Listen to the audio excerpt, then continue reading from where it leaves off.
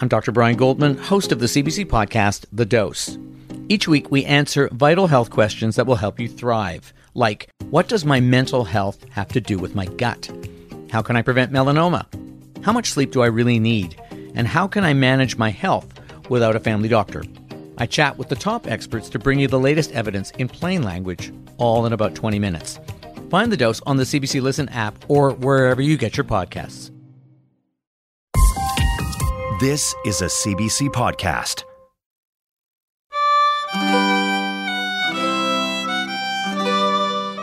Welcome to Ideas. I'm Nahlah Ayed. Today, on the 25th anniversary of the Good Friday Agreement that brought an end to the Troubles in Northern Ireland, we're rebroadcasting the first in a two-part series, Walking the Border, about the walls that divide Ireland and threaten the future.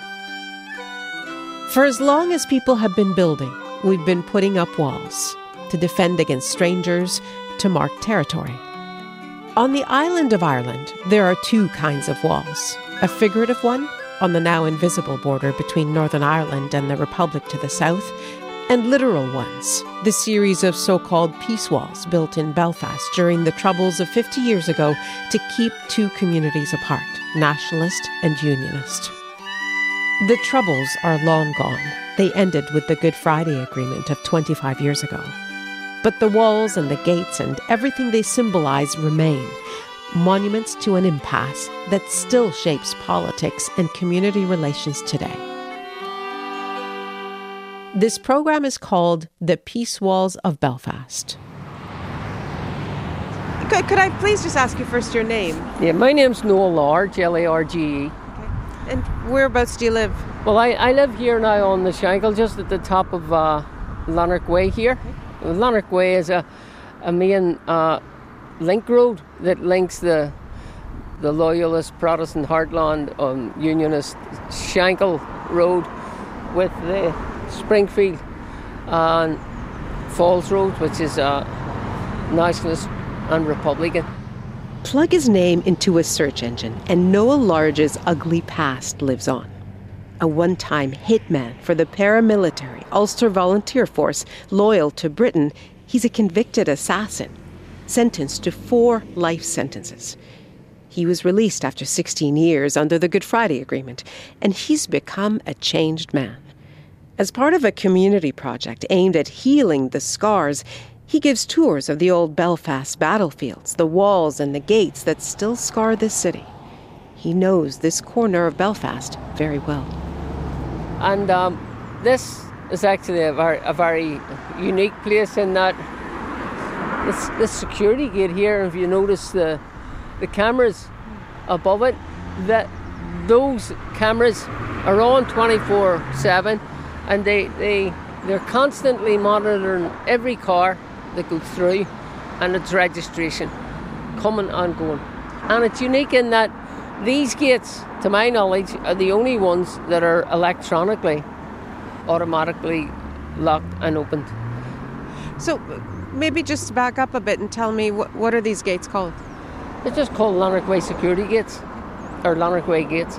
And they were introduced during what we call the Troubles. I can't remember the exact date because I would have been in prison as a former UVF life sentence prisoner released on the Good Friday Agreement in 1988. But they were introduced as a security measure in that this would have been a very quick getaway route for travelling gunmen coming back to their safe house, whether it was an incursion into the Loyalist Shankill area or an incursion into the Republican heartland of West Belfast. And I'm now 61, but I was actually 40 years of age before I ever set foot on the Falls Road. And that's not normal, and it's not what people should be living like. Just a few minutes apart on foot, the Catholic Falls Road and the Protestant Shankill Road in Belfast were on the front lines in the 400-year-old conflict of religion, class and culture in Northern Ireland. There are so many Protestants in the north of Ireland because of the vast social engineering of the 17th century. Historian Diarmaid Ferriter points out that the Protestants, who form the majority in the north and are loyal to the British Crown, were a minority in the country as a whole, and they had reason to fear Catholicism and the people's fealty to the Pope in Rome. Ireland found itself as an experiment ground, really, in relation to the spoils of war, that those who were involved in what we refer to as the War of the Three Kingdoms during those earlier centuries, that those who supported the British monarchy were rewarded, and they were rewarded with land in Ireland. And they were planted on the land of native Irish people, native Irish Catholics, and there was a massive displacement. And those who went over were both Scots Presbyterians, but also English Protestants. And it was that mix that displaced the native Irish Catholic population. In the province of Ulster, we have 4 provinces. Ulster is a 9-county province. It's a very substantial part of the island.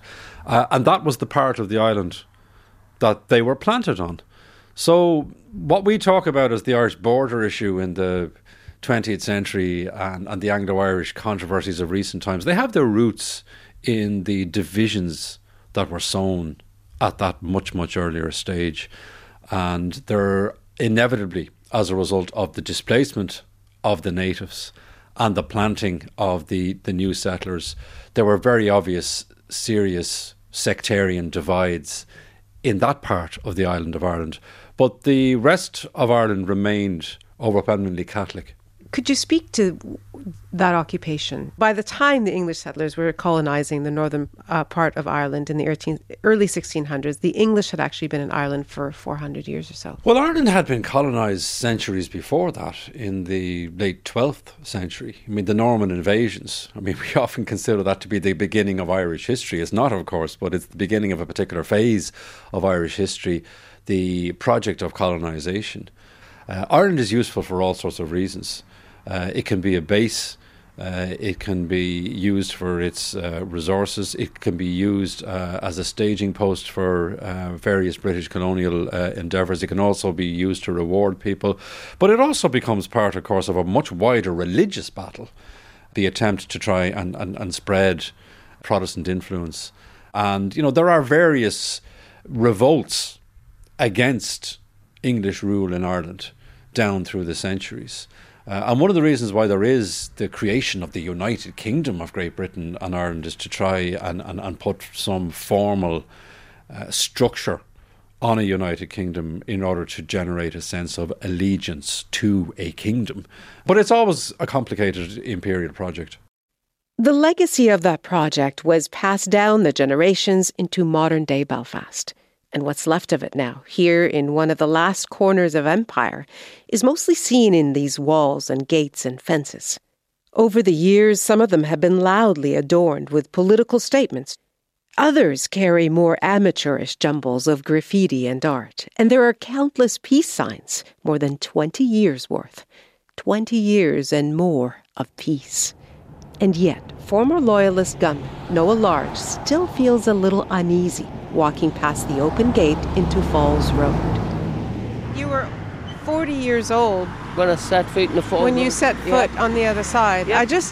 Can you, for the people out of here who don't understand why, can you explain why? I grew up in the Loyalist heartland of East Belfast, Balmacarrot district. For us, it was them as we had to fear. The Catholics, the Nationalists, the Republicans, they were going to take our houses, they were going to take our jobs. Even though our houses were as bad a condition as theirs, but that didn't matter. So you grew up with that perception that you don't go in there, that's dangerous. And you grew up with that perception to be fearful and suspicious of not simply Republicans, but Catholics. So that sectarianism is inbred. It's learned at the mother's knee. And my mother wasn't deliberately feeding me lies. She, in her own way, was protecting you against the fear that had been inbred into her. And that was there from a very young age. My first primary school, Beachfield Primary, was in the heart of the Republican Short Strand. So I grew up with that, and I set foot more than once in Republican West Belfast around 1981-82 when I was an active gunman for the Ulster Volunteer Force before I was arrested and put in jail. But it was always in the middle of the night, and if it was on foot, I was always armed. But to do it in daylight, unarmed, it was February 1997, and I was at the Royal Victoria Hospital visiting my wife who had just given birth to our son.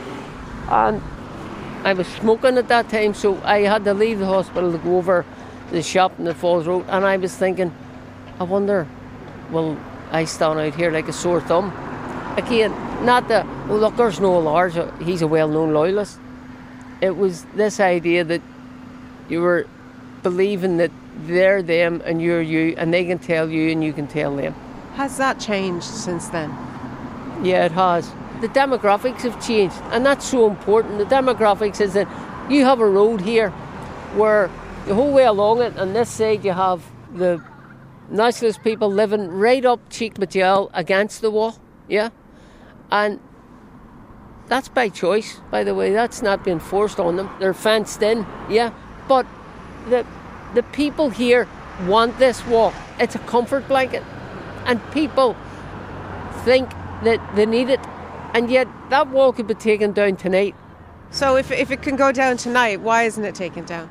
The problem is they let the slowest thinker that lives here dictate the pace. And the closest they've got to taking them down is they have removed some of the iron gates and made them more see-through. Does that make any difference? No. So we're just walking along the Short Strand neighbourhood here in Belfast, and I live not too far from here. Mm-hmm. But for a long time I just thought Short Strand was this road, and it's a few lanes of traffic that are being funneled in and out of the city centre. The border between Northern Ireland and the Republic to the south runs for 500 kilometres between Carlingford Lough in the east and Lough Foyle in the west. Garrett Carr has walked the entire length of that border and wrote a book about it, which he'll tell us about in the next episode. But he's also explored borders closer to home in Belfast, the peace walls and barriers he's showing us in the neighbourhood of Short Strand. Why did you decide to look at this particular area? Why was this important to look at? Well, I look at different parts of Northern Ireland in my work. Mm-hmm. I suppose some of the peace walls around west and North Belfast are just sort of much better known. Whereas I thought this was, in a way, a more complete job almost, because it had rendered what is actually a city centre community, or very close to the city centre, almost invisible, I felt, to the city. So lots of people commute past it, but very few of them would have actually ever entered, because why would you? It's not on the way to anywhere. But in actual fact, Short Strand is quite a large neighbourhood, but it's sort of concealed by landscape design, I suppose you could call it, where there's lots of use of walls and shrubbery, and that you sort of forget that there's actually a big neighbourhood back there. This is what's known as the interface area, and there's been quite a lot of trouble on this particular stretch of road. It's been a site of riots several times over the years. Probably the last time maybe 5-6 years ago. And so the city has sort of conspired to make it less friendly to rioting, I suppose you could say. And it's become a kind of a defended space. But it's interesting because it's quite sort of subtly done. So it isn't really about walls and barbed wire anymore. It's actually lots of shrubbery being used to conceal people's houses. Security cameras are placed here and there quite discreetly. And the whole thing is designed to just people move in and out of it very quickly and probably not even realise they are, in a sense, surrounded by security features. Could you just, sort of, for those of us who wouldn't know, who normally would be rioting? Why are they rioting? Well, we've had agitation lately. We had a thing called the flag protests, which is all about Belfast City Hall deciding not to fly the Union Jack every day of the year. And so that set off a whole set of protests and riots. And then there can be just general confrontations between gangs of youths, falling down on political lines, though, roughly. So Short Strand is sort of a nationalist area, but then just up along the street there are Unionist areas, And there's a cultural clash there that sometimes spills out into violence and rioting. What's it like living in a neighbourhood like this? Well, I think Belfast is a city that's very compartmentalised, and people live in a compartmentalised way, and it has no effect on me living near it. And even when I speak of riots and things that have occurred here, these are sort of isolated nights that just sort of come and go, and they're just sort of part of the fabric of the city, part of the culture of the city even. And one doesn't get too angsty about it. Yeah. Well, one might get angry about it, and hopefully it'll inform how you vote. But I don't consider it some terrible oppressive sort of force in my life. The occupation of Ireland over so many centuries had a profound effect. Anglicisation was a huge impact and influence. The idea of a native culture being displaced or complicated, native Irish speaking, native Irish traditions, there are also huge religious implications. You know, the vast majority of the Irish population, it becomes very difficult for them to practice their religion. There are penal laws from the late 17th century that penalise Catholics and make it as difficult as possible for them to practice their religion. So there are religious implications, there are linguistic implications in relation to the survival of the Irish language. There are obvious political implications in relation to instability and contested identities, because there are those who, you know, are planted in Ireland and go native. So you're not just dealing with those who are native, are indigenous. You're also dealing with those who are planted there and then develop their own sense of what they are and their own identity. So contested identities is really the ultimate legacy. And in that sense, the province of Ulster does develop in a different way. And there are long-term effects that become particularly obvious during later stages like the Industrial Revolution, for example, because it becomes the most industrialised part of the island. But there's also the ongoing religious divisions that does impact on the way that society operates and intercommunal relations in a way that it doesn't to the same effect in other parts of the island. So Ulster is certainly developing a distinct identity that is different to the other three Irish provinces. Ulster, with its different culture, would become the arena for a conflict that would destroy both families and communities. It became inevitable when the nationalist movement of the early 20th century saw Catholic Ireland rediscover its own ancient culture and the idea of an independent Ireland. Ultimately, with the coming of a republic in the south, and with the north carved off as a separate entity, this city, Belfast, was fated to become the epicenter of conflict, Catholic and Protestant forced to live together. What about the whole notion of segregation, as you say? It's kind of this geography that I would venture to say most of the world isn't familiar with. I just wonder what that does, even at this stage, when, as you say, that the troubles are over. Yes, there's rioting, but it's just part of life. How does it affect how people think of each other? Well, I suppose it takes people longer to sort of get to know one another in this kind of... and it can mean old suspicions are kind of fostered.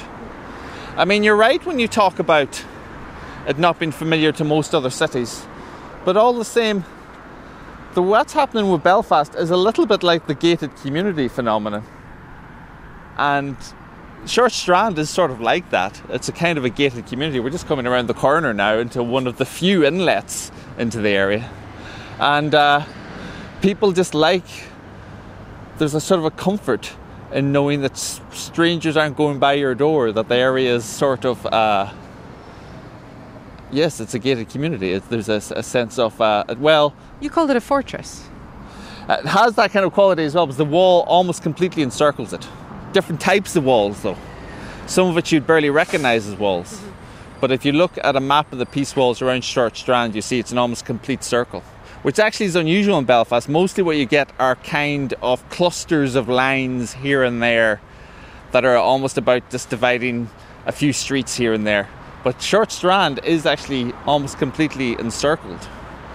And then even in one of the large gaps in the circle, if you go look at it, you discover it actually is a wall anyway, but it's the wall of a bus depot. So it's not technically speaking a peace wall, but in reality it's another barrier. Across the river, in working-class West Belfast, the walls are more obvious and more colourful, but they serve the same purpose. So we're just a short distance from where those peace walls are. Mm-hmm. How does that wall affect these kids in this neighbourhood here? What makes this neighbourhood what it is being next to that wall? It affects it in that even without the wall, when the wall wasn't there 40 years ago, I didn't live here then, so I can't say for certain, but the people that lived here would not have been as comfortable going down on the falls as they would have gone down this way. See? Where in your street you go either way. And so in their heads, these young people are growing up, that wall is there, it's been there, and it's always been there. And so why would they want to take it away? People don't like change. Change challenges people. So it makes them feel more secure. It makes them feel more secure because they've grown up with the idea that there's there to create peace. You see? You're saying it's not there to create peace? Well, it's not creating peace now because it's actually a barrier to peace in the long term, because 15, 20, 30 years from now, if we don't, you can take them all away, but if you're still living side by side, there is no integration. We need peace, and we need people to stand together, not just as Unionists, but together on both sides, because people had come to that point where the violence had reached the place where it was going nowhere. And Republicans didn't get up one morning and decide, you know what, all this violence is wrong, we shouldn't be doing this. They get up one morning and say, you know what, all this violence isn't getting us to where we need to be. Did you get to that point, sorry to interrupt, but before you went to prison? No, I was 5 years into a life sentence. I was 30 years of age when I got to that point. But I got there, that's why I said, you know, that I was late, but I got there.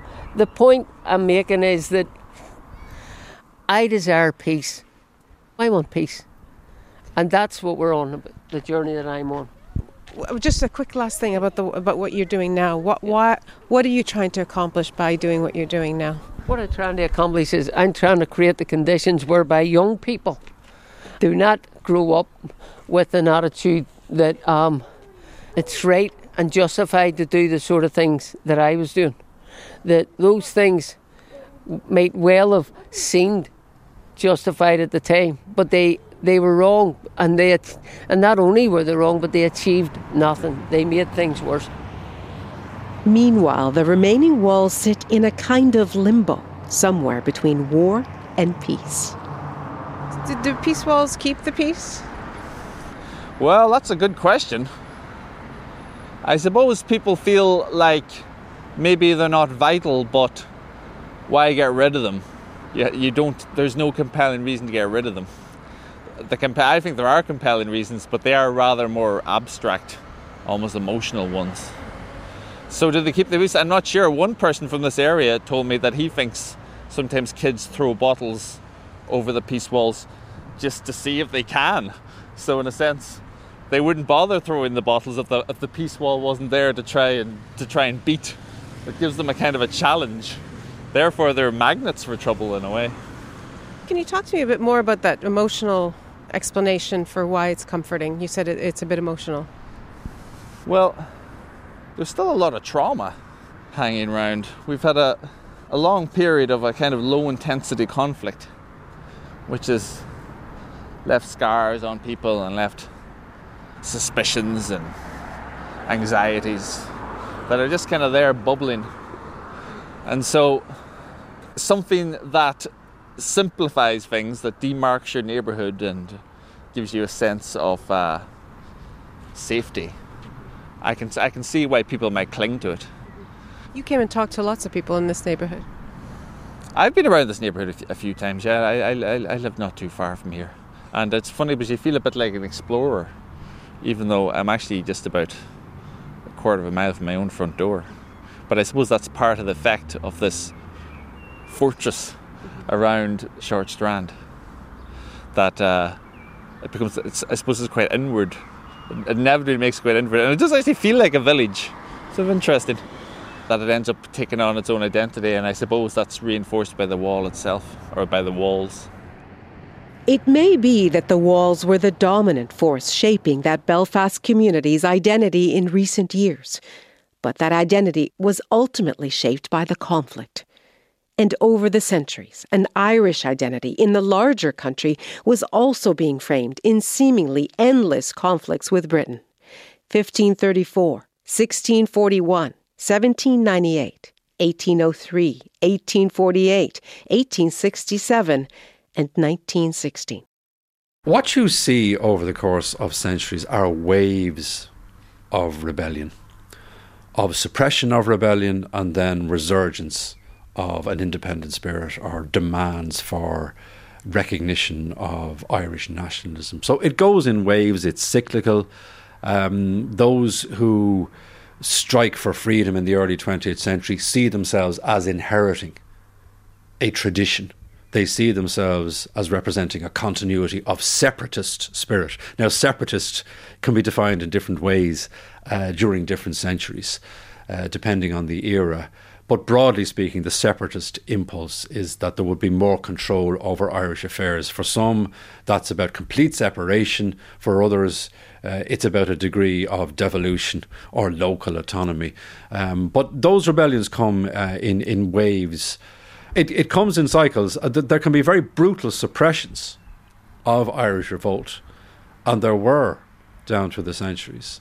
And you see, even in the early 19th century, the rebellion of Robert Emmet, which again is not at all a large-scale rebellion, but it generates fear, and it generates a very hardline, determined response to absorb Ireland even more into the British Empire.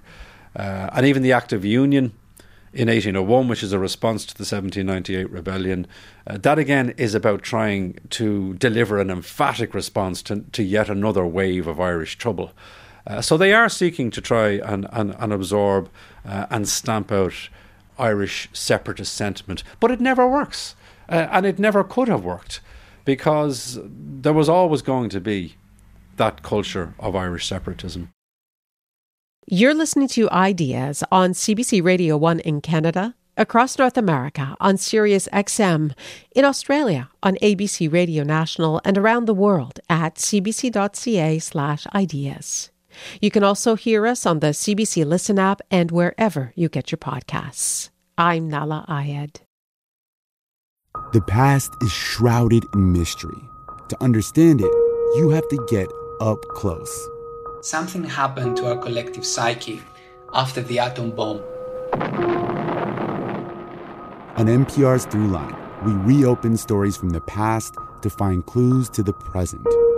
Find Throughline wherever you get your podcasts.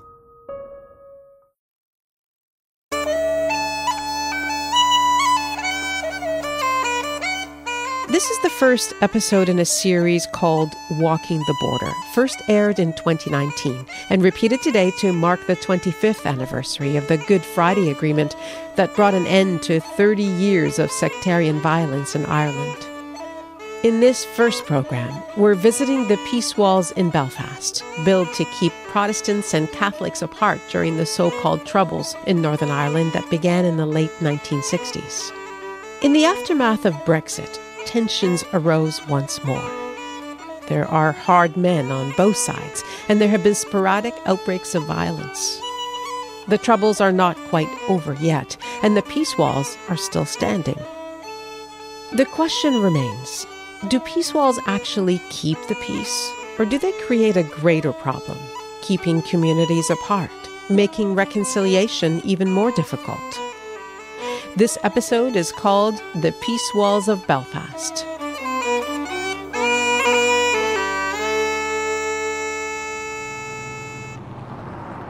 So you listened to the messaging and the ideology, but then you started acting on it. How did you get into that? Well, I get into it because I considered myself, if you like, today they would see it as being radicalised. But for me, my family had moved just a year before the Troubles broke out to about 6 mile out of East Belfast to the very edge, to a green belt in an area called Dundonald, and I grew up in a brand new working class housing estate. His radicalisation, as he calls it, began when he started to lose friends to the violence. A Catholic friend he played soccer with suddenly disappeared when his family moved away. Then came the day when another friend's life was brutally snuffed out. And then the next year or two, Bloody Friday happened. The IRA planted 23 bombs and 22 of them exploded within an hour, inside an hour. And that was a day, it was a summer's day, it was in July, and I was living, as I say, on the edge, 6 mile away, but I could hear the bombs and see the plumes rising. And when I watched the news that evening, one of the bombs exploded was a no warning bomb, a car bomb planted outside the Oxford Street bus station in Belfast, and it killed a number of people, but one of the people killed was a friend of mine that I went to primary school with and lived my street, Parker Street, called Billy Crothers, known as Custer. A very, very good footballer. And he was blown to bits. And what made it worse was when the news was on, it was showing you the security forces, the firemen, the ambulance men, scraping bits of bodies with shovels and lifting them into bin bags, and I knew that Billy Crothers, Custer, was being put in the bin bag, and that's traumatised. That might be a word to use, but that had such an impact on me, because this was a wee lad who had done no harm. This was a wee lad who was destined perhaps for greatness, and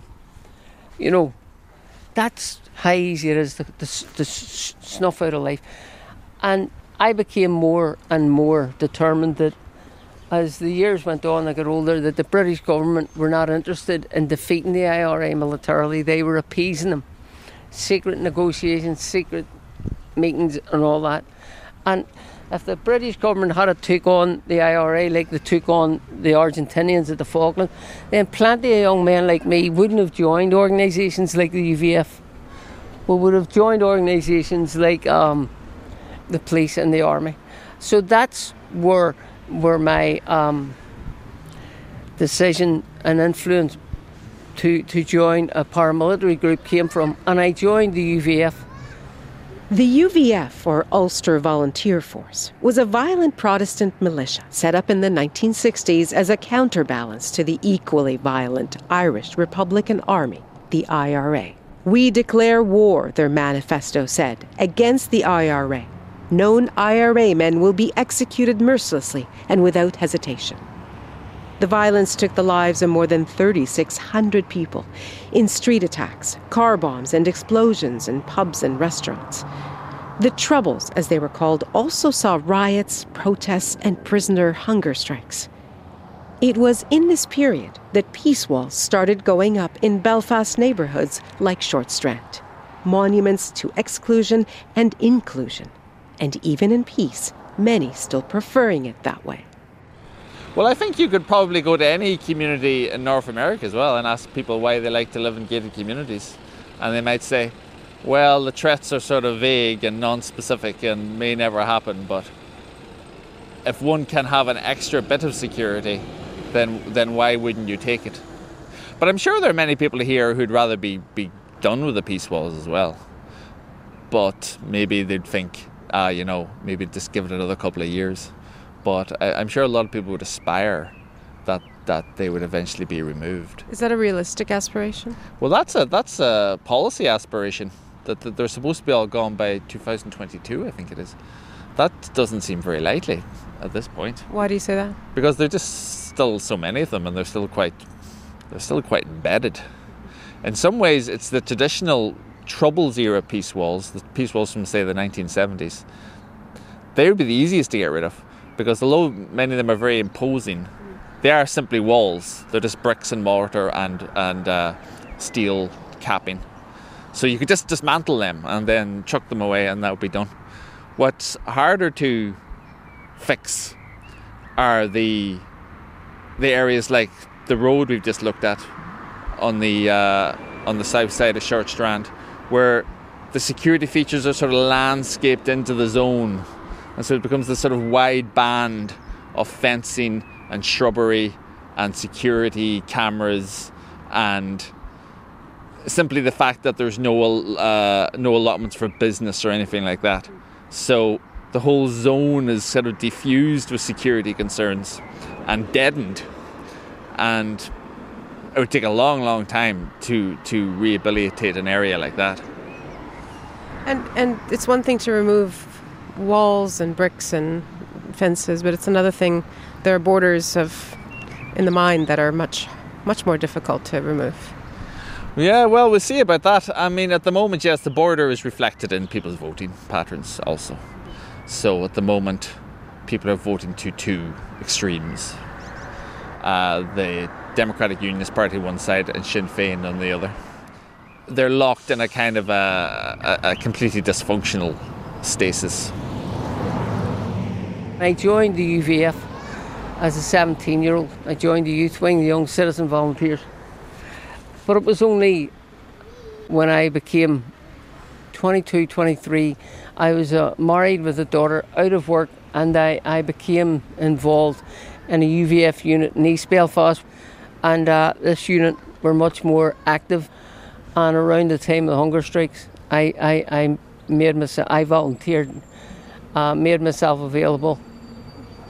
And I basically was asked what I was prepared to do.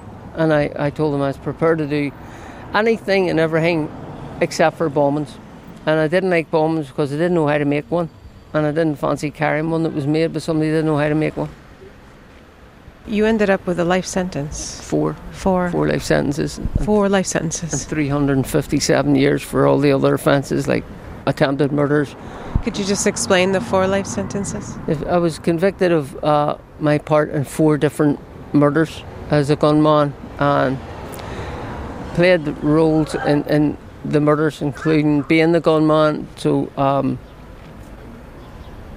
the last murder, I was in a position of authority. I had rank, and I would have been basically the man who identified the target and planned it from start to finish, and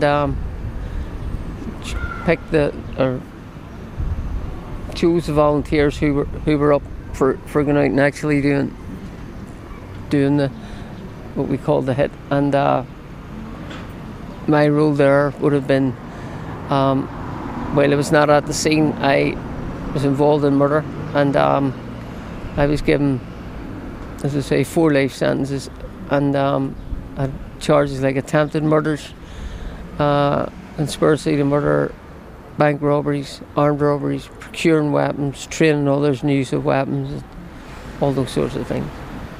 What's the wisdom that you can pass on to the younger generations that nobody else who hasn't been through what you've been through can possibly pass on? There's no cause in the world that is worth the shedding of innocent blood. No cause. And United Ireland, it'll never happen in my time. Not because I don't want it to happen, but because see the Republican and Loyalists who were involved in everything that went on, they have put that back. Because when you look at the flag of the Irish Republic, it's green, white and orange. Green for nationalism, orange for unionism, white for peace. That peace is not there. And it's not there because no matter what term you come up with, a New Ireland, a Green Ireland, a United Ireland, it needs people to be united. And what we have done is we have divided the people and isolated the people even more. So the young people, there's nothing wrong with having ideologies. There's nothing wrong with being a Republican. There's nothing wrong with being a loyalist. But what is wrong is when you try to impose your ideology on other people by the use of force. Those days are mostly over, but the walls and gates remain. Just off the Falls Road, where North Howard Street meets Cooper Way, there's a high cement wall extended with steel panels and wire fencing to about 8 or 10 meters. There's a set of gates with locks here, too, all relics of the nights when communities at war exchanged volleys of Molotov cocktails, when the hard men could come by at any time of night to break down a door and kill someone point blank. These days, the gates are still closed at 7 p.m., out of habit mostly, and just in case. I'm Rebecca Coggles, I'm 16 and I live in Glencairn. My name's Glenn Doherty, I'm 15 and I live in Westway. My name's Naomi Burns and I'm 15 and I live in the New Lodge. These three friends from Catholic and Protestant families know nothing of the Troubles. They were all born after the 1998 Good Friday Agreement. They tell us where they live, and if you know how to decode the locations where they're from, that tells you what denomination they are and what community they belong to. Because old prejudices and fears die hard, it's only recently that they've ever met anyone from the other side. They're involved in a youth project run by Springboard, a non-profit that puts on programs to foster relationships between the communities. On the programme, we all came together so that we could break down the barriers of Catholics and Protestants communities, so that we could all meet people from the other community who are around the similar age as us, so that we know that it's not all bad. So before this program, had you guys met people from the other side, from a different religion? I didn't know people from the Catholic community because where I live it's only Protestants and I go to an all Protestant school, so I wouldn't have had a chance to meet Catholics. I knew Catholic people from going to choirs and stuff. I have met people from the other community and realised we're all the same. We're all the same people and it doesn't matter what religion you are. So now you think that. I wonder at the beginning, before you ever met each other or before you met other people from other communities, what you thought.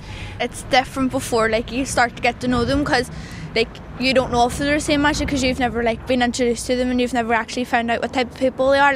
They're all kind of grouped together as they're those type of people, but then whenever you get to meet them you find out what type of people they actually are for themselves. What sort of questions would go through your mind that you really desperately wanted to ask these people who are your same age, look like you, but who are from a different community? Well, to me, people are just people. So the only question that I would have asked would be to someone who didn't see it the same way I did, and it would just be why. Why do you see that we're different whenever we're all just people? What do you think their answer would be? Why do you think they don't see everybody just as people? Just because of the past in our country and the things that have happened, like whenever our parents were young around our age and there was lots of bad stuff going on, the bombs and paramilitaries all fighting one another, and it was just, and that was all very religious and it was between Catholics and Protestants, so it gets passed along through generations, which I don't think is correct. What I'm hearing is that it's young people, no matter what their backgrounds are, kind of versus maybe an older generation that thinks differently. How do you see it? Because when we're growing up, we weren't growing up whenever all the troubles were going on, so we weren't in the middle of all the fighting between the Catholics and Protestants. It's not, there's no more fighting anymore, so we're just able to be friends and not have to worry about each other's pasts, and we might not have even knew what even happened in the troubles. Can I ask you what your family told you? What they taught you about Catholics? Well, it wasn't really told about them. It was just they're on the other side, they're not us, and it was more my grand and stuff would be but they're Catholics, you're Protestant, they're not us, we're different than them. What would they think about you hanging out with Naomi here? They're okay with it now because it's fine now because there's no more fighting no more, so. The creation of the Irish border in 1921 underlined emphatically that there were two Irelands. The dilemma for the British government was, how do we respond to developments in Ireland over the previous couple of years?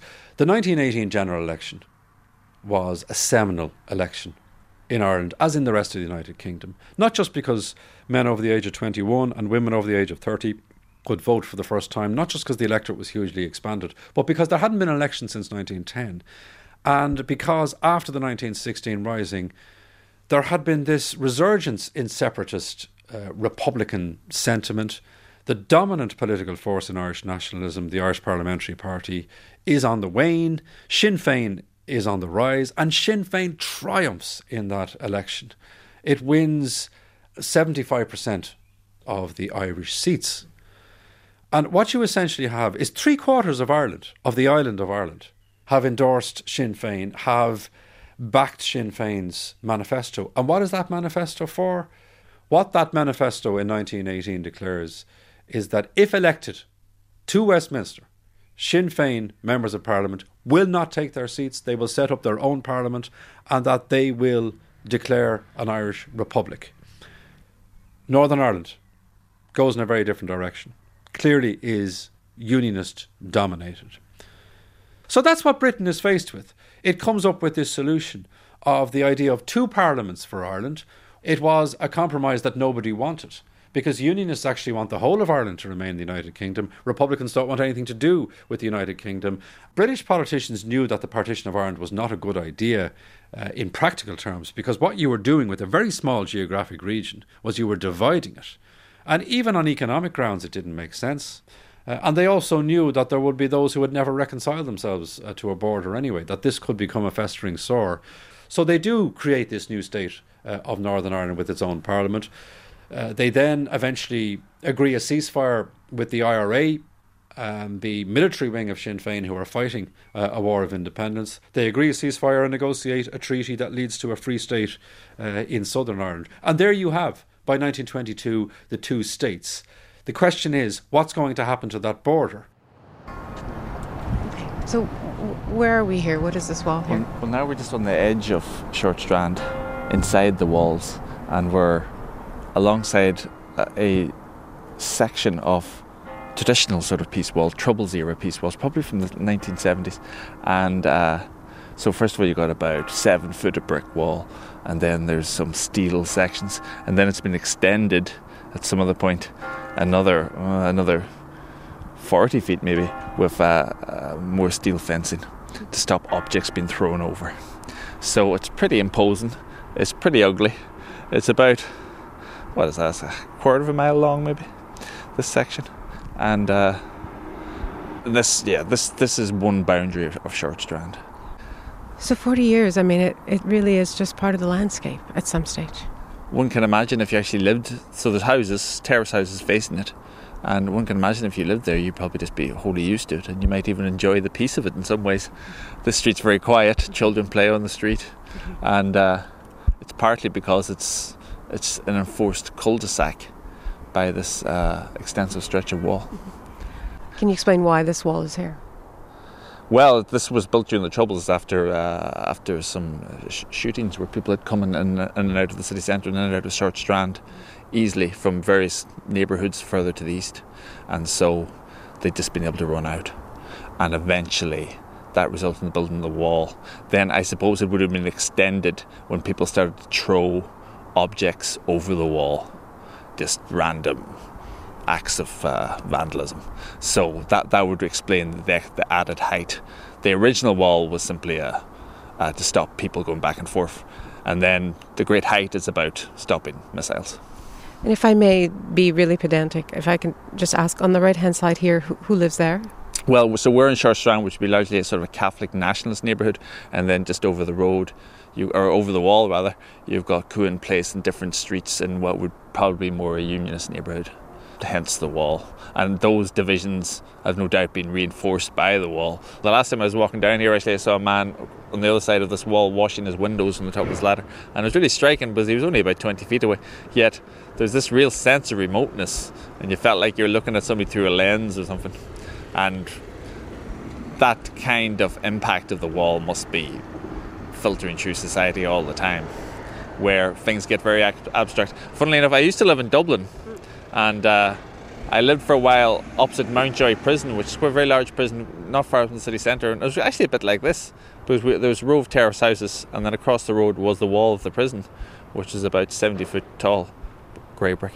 And it did strike me there as well that there were people living over there, but their lives were completely abstract to me, completely inconceivable to me really. And I guess my life was inconceivable to them as well. And most of the time, we just didn't think about each other. How closely to that would you describe the lives of these two sides of this wall?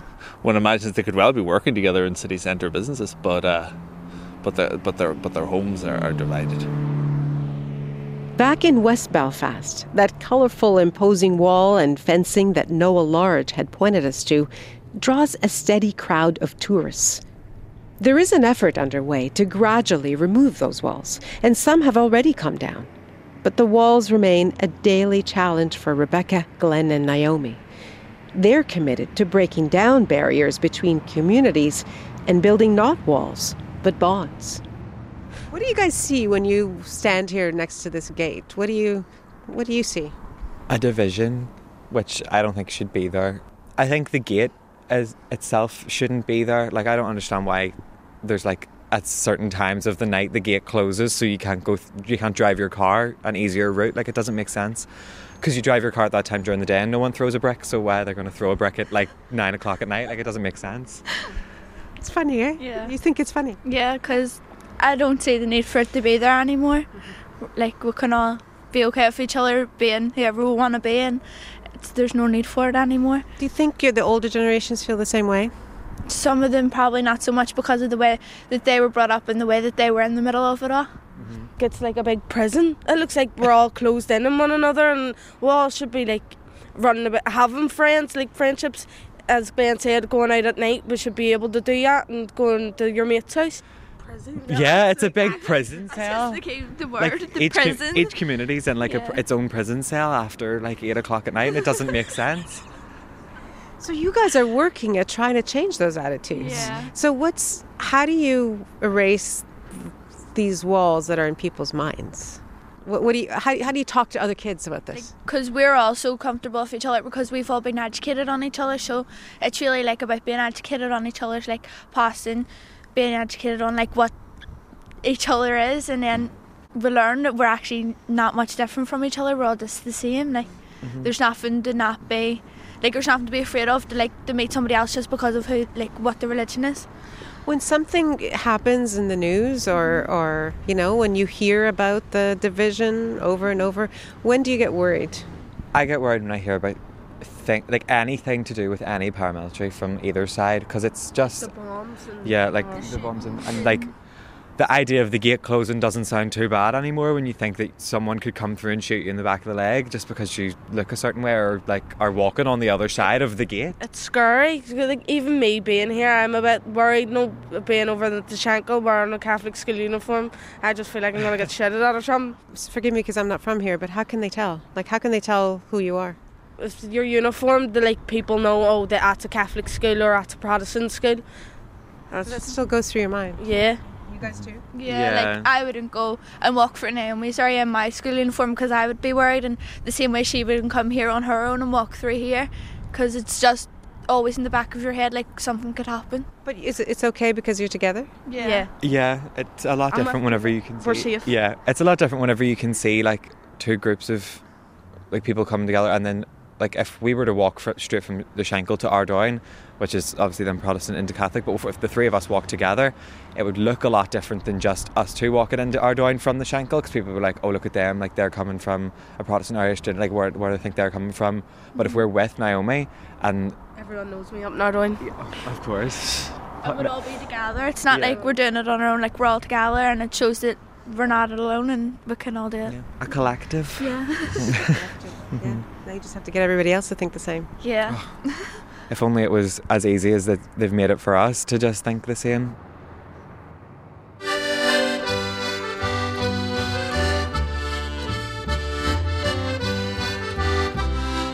You've been listening to The Peace Walls of Belfast, part 1 of a series we called Walking the Border, first broadcast in 2019.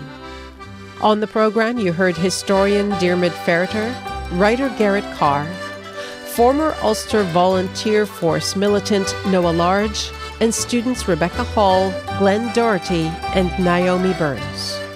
Our thanks to all of them. The Peace Walls of Belfast was produced by Philip Coulter.